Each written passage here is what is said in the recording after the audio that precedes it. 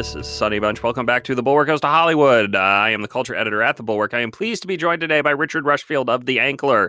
Now, Richard Rushfield, one of my all-time favorite journalists from out west in LA. He does the industry beat. You got to subscribe to his newsletter, The Ankler, if you want to know what's going on. There's all sorts of good stuff and good tidbits in there. It's in the Substack ecosystem. You were a Substack early adopter. Are you excited to see all us Johnny-come-latelys pile in the clown car with you? I wasn't really adopter, and I am excited to see everybody get on board. It was really the lifeboat off the sinking ship of journalism. Right. But there's definitely a few people coming on board now who I just have this feeling of dread in my stomach that they're going to ruin it for all of us. And you know, the bigger this thing gets, the better the odds are somebody really blows it for all of us. But we'll see. I think it's working out so far. So let's talk about the big story of the day. Today is we're taping Wednesday night. Scott Rudin. There was a big profile / expose of his exploits. So Scott Rudin, for people who don't know, is a big-time Hollywood producer. He was a producer of No Country for Old Men, There Will Be Blood, a bunch of A24 movies, and also a big Broadway producer. He's based in New York City, right? I think so, yeah. Yeah. So he is big in the world of entertainment on the producing side, and he has always had a reputation for being a bit blustery, a bit of a blowhard, a bit of a prone to anger, but also one of the great modern producers, one of the guys who has a real eye for talent and that sort of thing. And this Hollywood Reporter story just kind of tears him a new one. I mean, it's all sorts of really kind of nasty bits of behavior by him. For instance, as we were discussing right before the show started, the story about him throwing a baked potato at an assistant because the assistant did not know what A24 was doing in the building, and then demanding another baked potato. He wants his baked potato. But stuff like that, and stuff, I mean, look, that's bad, and stuff was a little more serious, like, he smashed a monitor on an assistant's fingers, and there was blood and tears, and people actually left the office before 10 p.m. or 8 p.m. or whatever on that night, which is a rarity. What do you make, A, of this story, and B, I find the meta story about it kind of more interesting, because this is absolutely getting lumped in with the whole sort of Me Too thing, and it's a very different beast. There's a big difference between him and Harvey Weinstein and what they were accused of. And I'm curious to get your take from out west, how this story is playing, what you may have heard that was not in the story, and what you think the future looks like for him. I mean, he was always kind of this story was always hiding in plain sight there, because the story itself says the legends of his bad behavior were everywhere, and everybody had heard stories of it, and everybody just thought, oh, it's so funny, the horrible boss, he's like one of these mogul characters, and then suddenly we're told, oh no, that's actually not funny. Right. To throw potatoes at people's heads and destroy their career. I think when we look at it, the big thing about the Harvey Weinstein moment is that it's the first time, perhaps in entertainment history, that a mogul studio head was held responsible for personal behavior, and it happened to be about the harassment and the sexual behavior, but really short of embezzling, like David Beagleman in the 70s. I can't. I've spent 3 years searching, and I can't find another example in history of a studio head being held responsible for bad behavior, of which there are as many examples as there are studio heads. Sure. So, and I think with this one, a bunch of people were wondering what the reason why are they doing this now? Because these, as the story says, people have been talking about this for 30 years, and I think it's just like they went through all the sexual harassment stories they could do. They went through all the racism stories they could do, and now they've gotten down to work their way down the list of bullying. And when they want, sort of bullying became a topic with the producers on the Ellen show were accused of things, that was sort of put there. So you can picture, I don't know that this meeting happened, but you can picture a THR editing meeting saying, oh, okay, bullying's now the thing, so who can we get? And Scott Rudin would be at the top of that list, and he has 177 former assistants, so a pretty target-rich environment for a reporter there. Yeah, I mean, obviously there is obviously newsworthiness here, right? It is newsworthy in the sense that it is always kind of interesting to get a glimpse into this world and to the world of bad bosses, as you say. So I don't really have a problem with THR pursuing the story. I do wonder what the actual repercussions will be and what they should be, because I mean, again, we're not talking. There's a woman who suggests that, his saying that she couldn't exercise early in the morning was a violation of the Federal Disabilities Act because she had, diabetes, right? So maybe there's some like kind of borderline workplace legal stuff there, but we're not talking about a guy who is breaking the law. We're talking about a guy who's an asshole. There is. I mean, I just think there's such a category difference between this and Weinstein, and this, and even like a guy who was caught throwing around racial slurs or whatever, right? Yeah. Like that. That's another category. That's another level to this. And I just think that what Rudin has been accused of here is bad. I wouldn't want to work for that guy, but at the same time, I'm not 100% sure it should be the death penalty. And those are kind of the only punishments we have now. It's like career death penalty or nothing. That's always been the problem. All this. There's no penalty box. There's no taking a week off. There's no, you have to take your name off this show or you behave badly on the set. It's just like, you're over. So does this rise to the level of you're over, especially when he's an independent producer. So he owns all these shows that are on all these networks and everything. So all these networks going to pull off. Is FX going to drop What We Did in Shadows, one of their most popular shows now, because he owns a piece? They can't fire him. It's his show, and that's the reason he has it.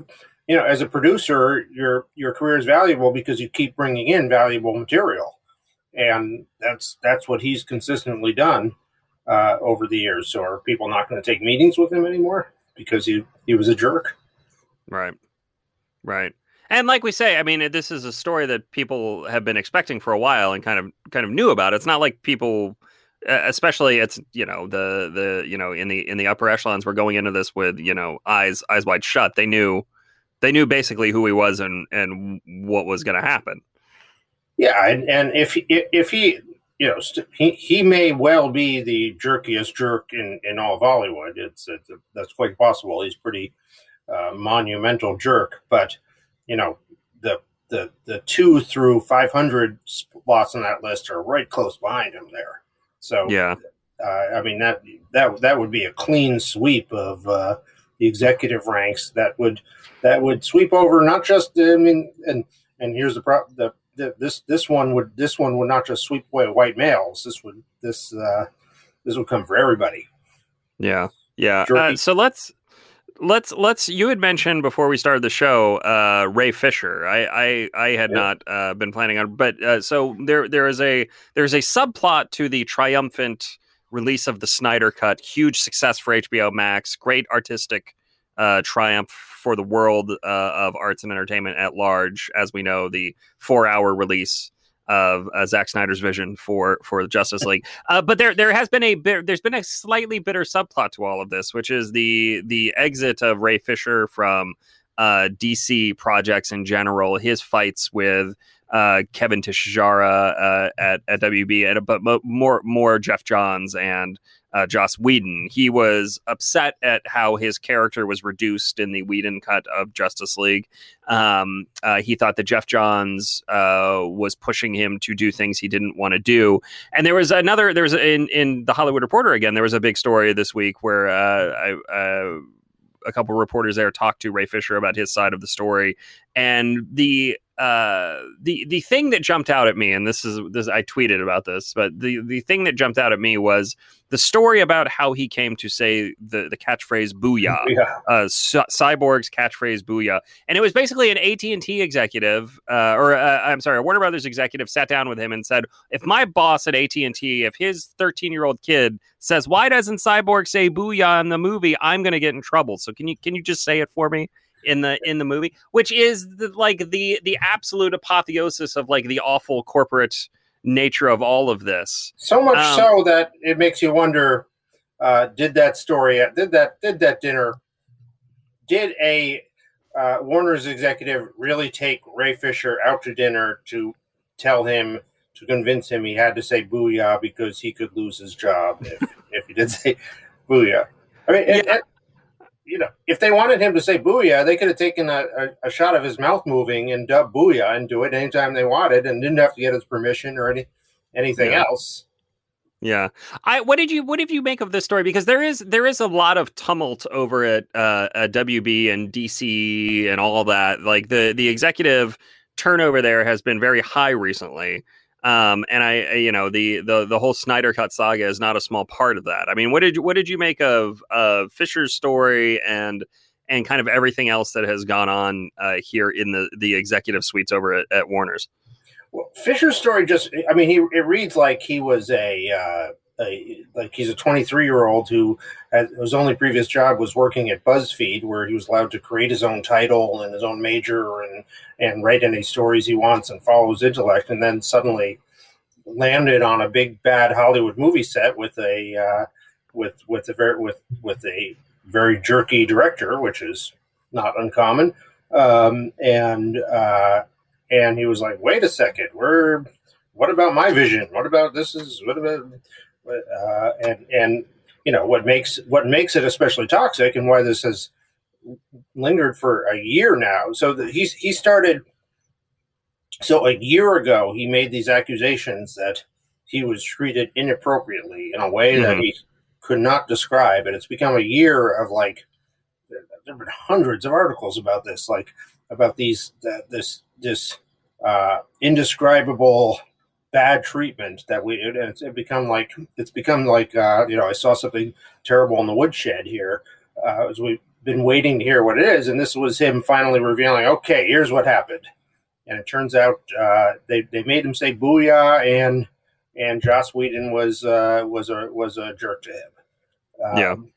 And there's only one, but the story lived on because it had this racial overtone that he was suggesting that all this had racial animosity. And in the story, there's only one explicit thing, that explicitly racial element. He quotes Toby Emmerich's will be saying, "I don't want an angry black man at the center of a movie," which comes from Ray Fisher says that someone told him that. Yeah, Toby had said that. So it's an anonymous secondhand, and that's the only explicitly racial thing. Yeah. I mean, my take on this is slightly. I'm conflicted because on the one hand, I don't blame Ray Fisher for being mad at the way his character was reduced, and shrunk and basically turned into an afterthought. He went from being essentially the emotional center of the film to barely being in it, and reduced to spouting the catchphrase. I'm not. And I do think, and there's somebody I remember reading. It must have been a year ago. Somebody in one of the geek blogs had written a long essay about how essentially every black character had been taken out of the film. That it was not just Ray Fisher's role being reduced. It was also the Flash, the girl that the Flash rescues removed, the Martian Manhunter character removed, and some other stuff. As his Cyborg's mom totally removed, just Cyborg's dad cut way down, And I remember kind of dismissing that at the time, okay, well, how do we know? We haven't seen it. Now that we have seen it, it's like, wow, that is actually kind of exactly what happened. But I think you're probably right that it's not it's not racism. It's just Joss Whedon was trying to get it under 2 hours. Joss Whedon is kind of a dick. The line where he's like, I don't take notes from Robert Downey Jr. I'm not going to take notes from you. Like, I would be annoyed if he said that to me. Well, the part when what was his quote from Shakespeare when Rick came Hamlet. to read the Booyah line, that was the part I if I had been in Ray Fisher's shoes, I would have decked him there. Yeah. But do you think Joss Whedon is going to work again? I mean, I'm very curious if he has to go back to full-time script doctor work. But between this and the troubles on the Nevers and everything else, he seems to be kind of headed toward a very, very strict director jail sentence. Yeah, I think he's too deep in the penalty box. He's had too many problematic things, and it's just he's in that space where there's just like a bunch of stuff swirling around here. It's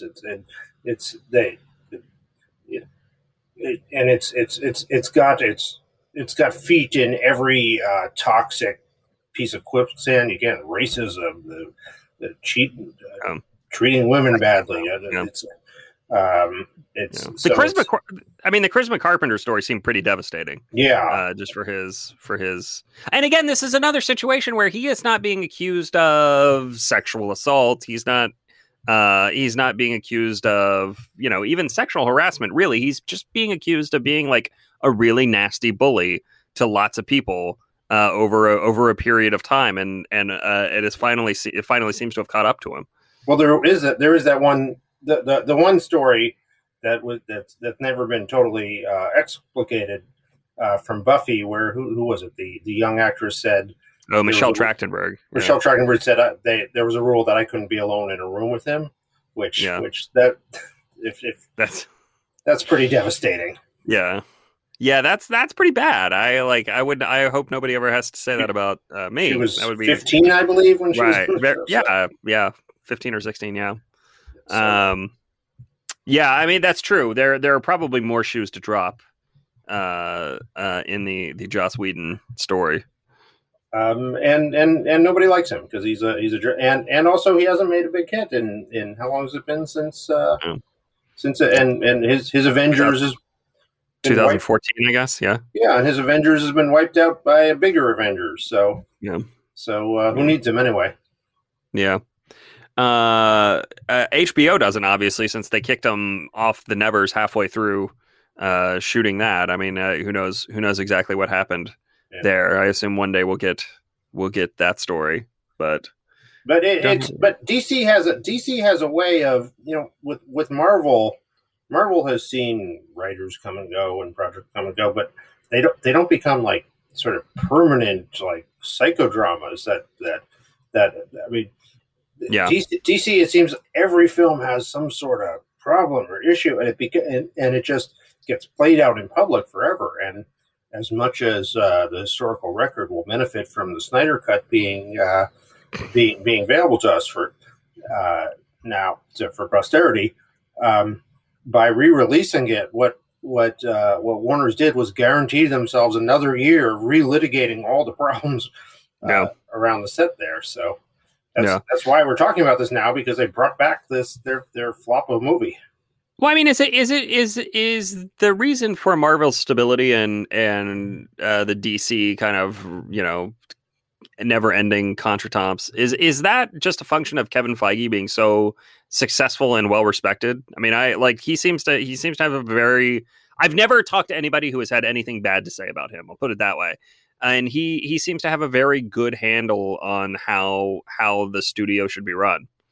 Yeah, and I think there's no drama. I think everybody, when they come into, I'm told when you come into a Marvel movie, you get like this 2,000-page thing of like, here's how Iron Man stands. Here's what will happen in this scene. Here's what will happen in that scene.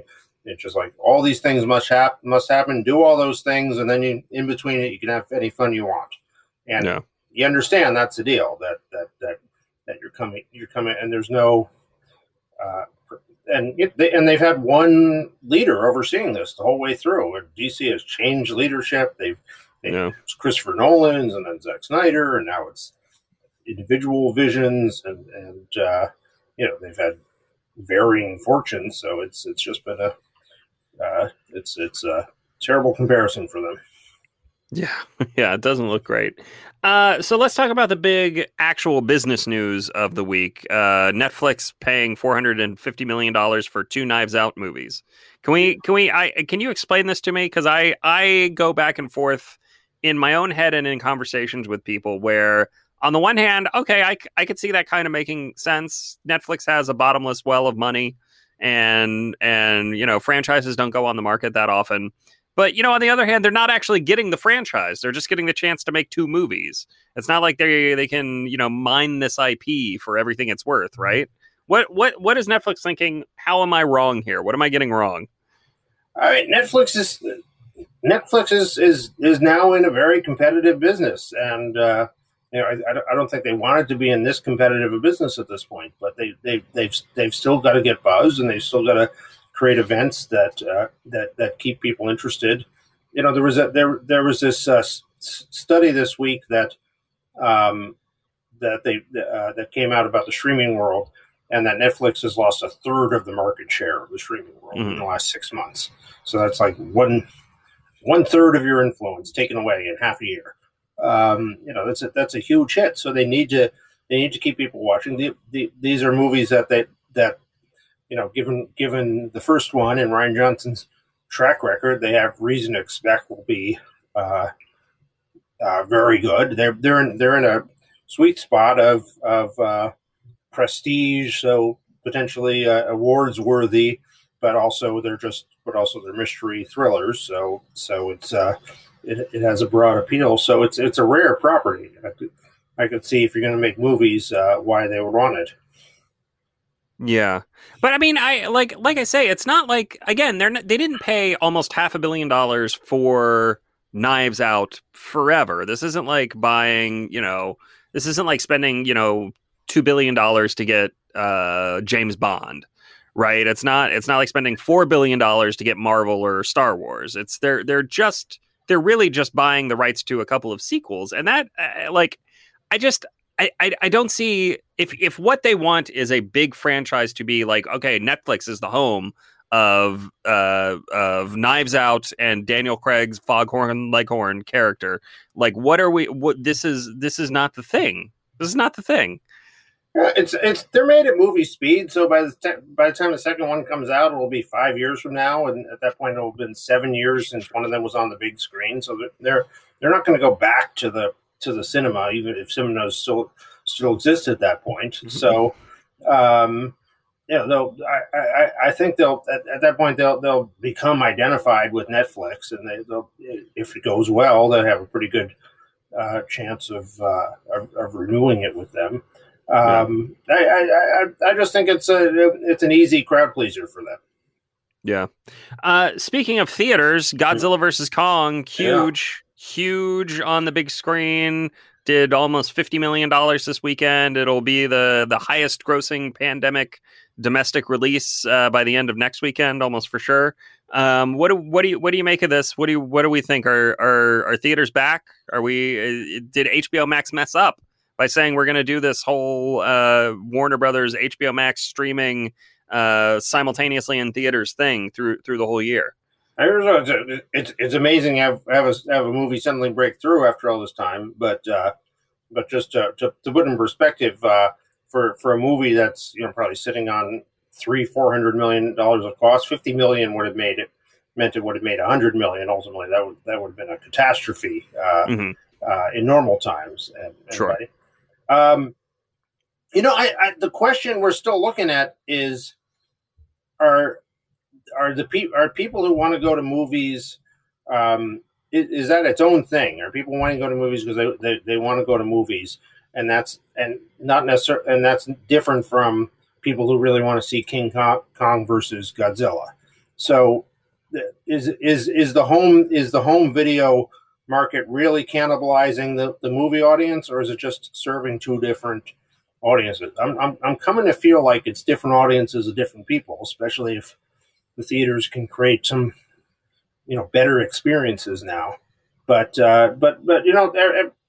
no one knows the answer to these things. And I've seen and heard about a lot of studies they've done, and it seems like the evidence is all over the place.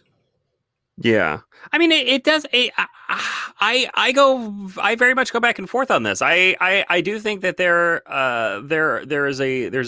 a group of people who really just don't want to go to theaters anymore, and I get that. As somebody with 2 young children at home, I get that. I totally understand that. It's a hassle. On the other hand, I do think that there are certain types of movies that can only really be experienced in a theater, and I think that's what we're seeing with this, right? Yeah, and I think this is going to be the test for the movies now. If you think of baseball on TV, is when they first started showing local games, the owners thought, oh, no one will come to the stadiums anymore. But in some ways, the showing the games on TV is kind of an advertisement for come out to the park, look how great it is. And if the movies that they show on streaming can be an advertisement for it now, you want to get the full experience from it. I mean, it's a little different because you're not going to watch Kong and then go see it, but an advertisement for the wonder of cinema. You want to be a part of this bigger, better experience. Yeah. Yeah, I don't know. I was pleasantly surprised by the numbers, and I was pleasantly surprised. I saw it with some friends. We did the whole private theater rental thing. How much did that cost? Which was fun. It was not that expensive. It was $150 and there were 6 of us. So that's not that much more than a movie ticket. It's like $6 or $7 more per person for a movie ticket. Very amusingly, somebody tried to sneak in to the theater as it was literally like it started, and this group of like 5 kids like came walking in, and we just yelled at them. We're like, get out, wrong theater, and they immediately scurried out. They knew what they were doing. They knew what they were doing. But it was nice. It was really nice. It was like a nice experience. I will be very interested to see if that is a thing that survives COVID, if this is like a new kind of business model revenue generator for the theaters, because it feels like a win for everyone. Well, especially if studios are going from, if you're going from a world of 6 or 7 studios each releasing 10, 20 movies each year to 4 or 5 to maybe 4 studios releasing 10 movies a year, it's going to be a lot of screen space available. A lot of things that people can do with it. Yeah, for sure. Some movies that are definitely not doing particularly well at the theater are all of the Best Picture nominees for the Oscars this year. I mean, look, I've seen them all now. I finally saw The Father last night, which I love, by the way. I was shocked. I had been kind of like dismissive of it. I didn't think it was going to be, but I was totally blown away. But I've seen them all, and I watched them all at home. I watched every single one of them at home, on either VOD or on streaming. In the case of, the Netflix options, I mean, there was a poll that was in Variety a couple days ago, maybe last week, about how nobody is even aware of any of these movies. Nobody, like regular entertainment consumers, cannot even name them, do not recognize them if they are given a title. The most recognized was, I believe, Judas and the Black Messiah at 46%. So no Best Picture nominee has awareness of more than half the audience, which is crazy to me. I don't even see the services that they're on, especially pushing them on their home screens, for that matter. Yeah, I mean, I mean, Mank and Trial of the Chicago 7, the Trial of the Chicago 7, that definitely got those got some play on the front page of Netflix. But as I was talking about my other show with Peter Suderman and Alyssa Rosenberg, it's hard to tell like what actually gets served to me, because I'm a critic and I know like what I like have different tastes than the mass audiences. That it's not Hubie Halloween, good movie by the way. Hubie Halloween should have gotten a Best Picture nom. But yeah, I mean, what do we think about Oscar season so far? I mean, it seems like nobody is talking about it. Seems like nobody is talking about it. So the over under that I'm hearing that people are putting on whether what to rate as a success, they say if they get 10 million people to watch, it will be a success at this point. 10 million people, which is a 60% fall off from last, 55% fall off from a mere 55% fall off. From the last year. I've just had a blackout in my. Oh no. Where I'm sitting. You can still hear me though. I can still hear you. The internet is still going somehow. Okay. Okay.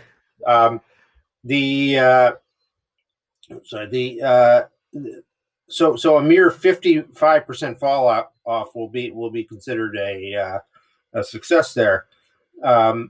The question is the audiences that are watching Oscar, they're not getting, it's been the ratings have been steadily falling for a decade now, as they have for all the awards shows. So they're not making any new they're not getting any new viewers. So these are legacy audiences who have been tuning in. Certainly people weren't. I respect certainly people because weren't tuning in because they were so excited by the movies that have been nominated and won for last year, but they're just in the habit of watching the Oscars and seeing it. So once you give them, so if 55% of them, 60% of them leave this year and they have ratings that are in the order of a 2.5 Men rerun, are those people ever, once you've given them permission to skip it, are they ever going to come back and want to see 4 hours of lighting designers thanking their agents again? Yeah, or musical numbers and all that. I mean, I do think that I think this year is special in a lot of ways, mostly bad ways, and one of those ways is that this has just not been a great. This has not been a great year for movies. Period. I mean, even the so-called prestige pictures that got released, most of them are very okay. Well, that's as far as I'm concerned. So I went through like what this year would have looked like if it hadn't been for COVID and the in terms of the Oscar race anyway, and it's not that different actually. It's not There's West Side Story would have been there, but the perennial story of of Spielberg films underperforming when it comes down to it. So but there's the early lists had. There's a Wes Anderson movie that was on there. Yeah, almost everyone had Tenet on their list a year ago as a. Sure. So this may be pretty close to the Oscar race that we were going to get, regardless. Yeah, it would have been nice to have the French Dispatch out there. I'm waiting for that. That is the Wes Anderson, the aforementioned Wes Anderson movie. I'm excited for that. But no, I think you're right. I mean, look, I think that we just had a very mediocre crop of films. I mean, Promising Young Woman is fine. Nomadland is fine. Minari is fine. Mank and The Trial of Chicago 7. I liked Mank, I guess, but I wouldn't say it's anything I'm like, okay, we definitely need to watch that again. Trial of Chicago 7 looks like an HBO movie from the mid 90s. Like, I mean, it's fine. It's perfectly fine. But I don't know. It's been a like super disappointing year kind of all the way around. Well, the narrative that the world was selling was about Nomadland and the Chloe Zhao story. That this picture belonged to her, is it that they had been out there. So it's almost become a standard feature of Oscar to have an upset at the end, and especially an upset that upsets a lot of people. So one can feel Chicago 7 inching back, and that the Academy building is going to be burned to the ground if Aaron Sorkin takes the Oscar from Chloe Zhao there. Yeah. Do you think he has do you think that we will see a big upset like that? Because I'm just hearing nothing this year in terms of who has momentum, who has buzz. I can't tell if it's because I'm checked out or if there just isn't much. Well, that stuff usually comes out of the screening circuit and the events, and right? The talk. So people are it's you've got the pundits having to call individual members, and you never know where it's going. You have to. About half the Academy has been admitted in the last few years, where they've tried to make it younger and more diverse. But about half wasn't. So you still have like the associate producer driving Miss Daisy in there, and all sort, very old people. And you've got 9 films. So, the most of which speak to the diverse vote, and speaking to the old white liberal vote, you've got basically Chicago 7 and Mank. So I could. In a what, an 8 film field, I could see Chicago 7 having a breaking through, and really there will be riots in the streets of that happens. Well, and the Academy also really seems, for whatever reason, to like Sacha Baron Cohen, which I have never understood. I don't get it. I don't quite understand why he seems to be so beloved. What am I missing with him? They broke we're a couple years back. I forget which movie it was, but they broke their rule about you're not allowed to present in character. He was the first person that was ever allowed to present in character for. And it wasn't even for Borat. It was for one of his crummy movies. They do find him hilarious, but Sacha Baron Cohen is a very outspoken liberal and speaks to those sensibilities. He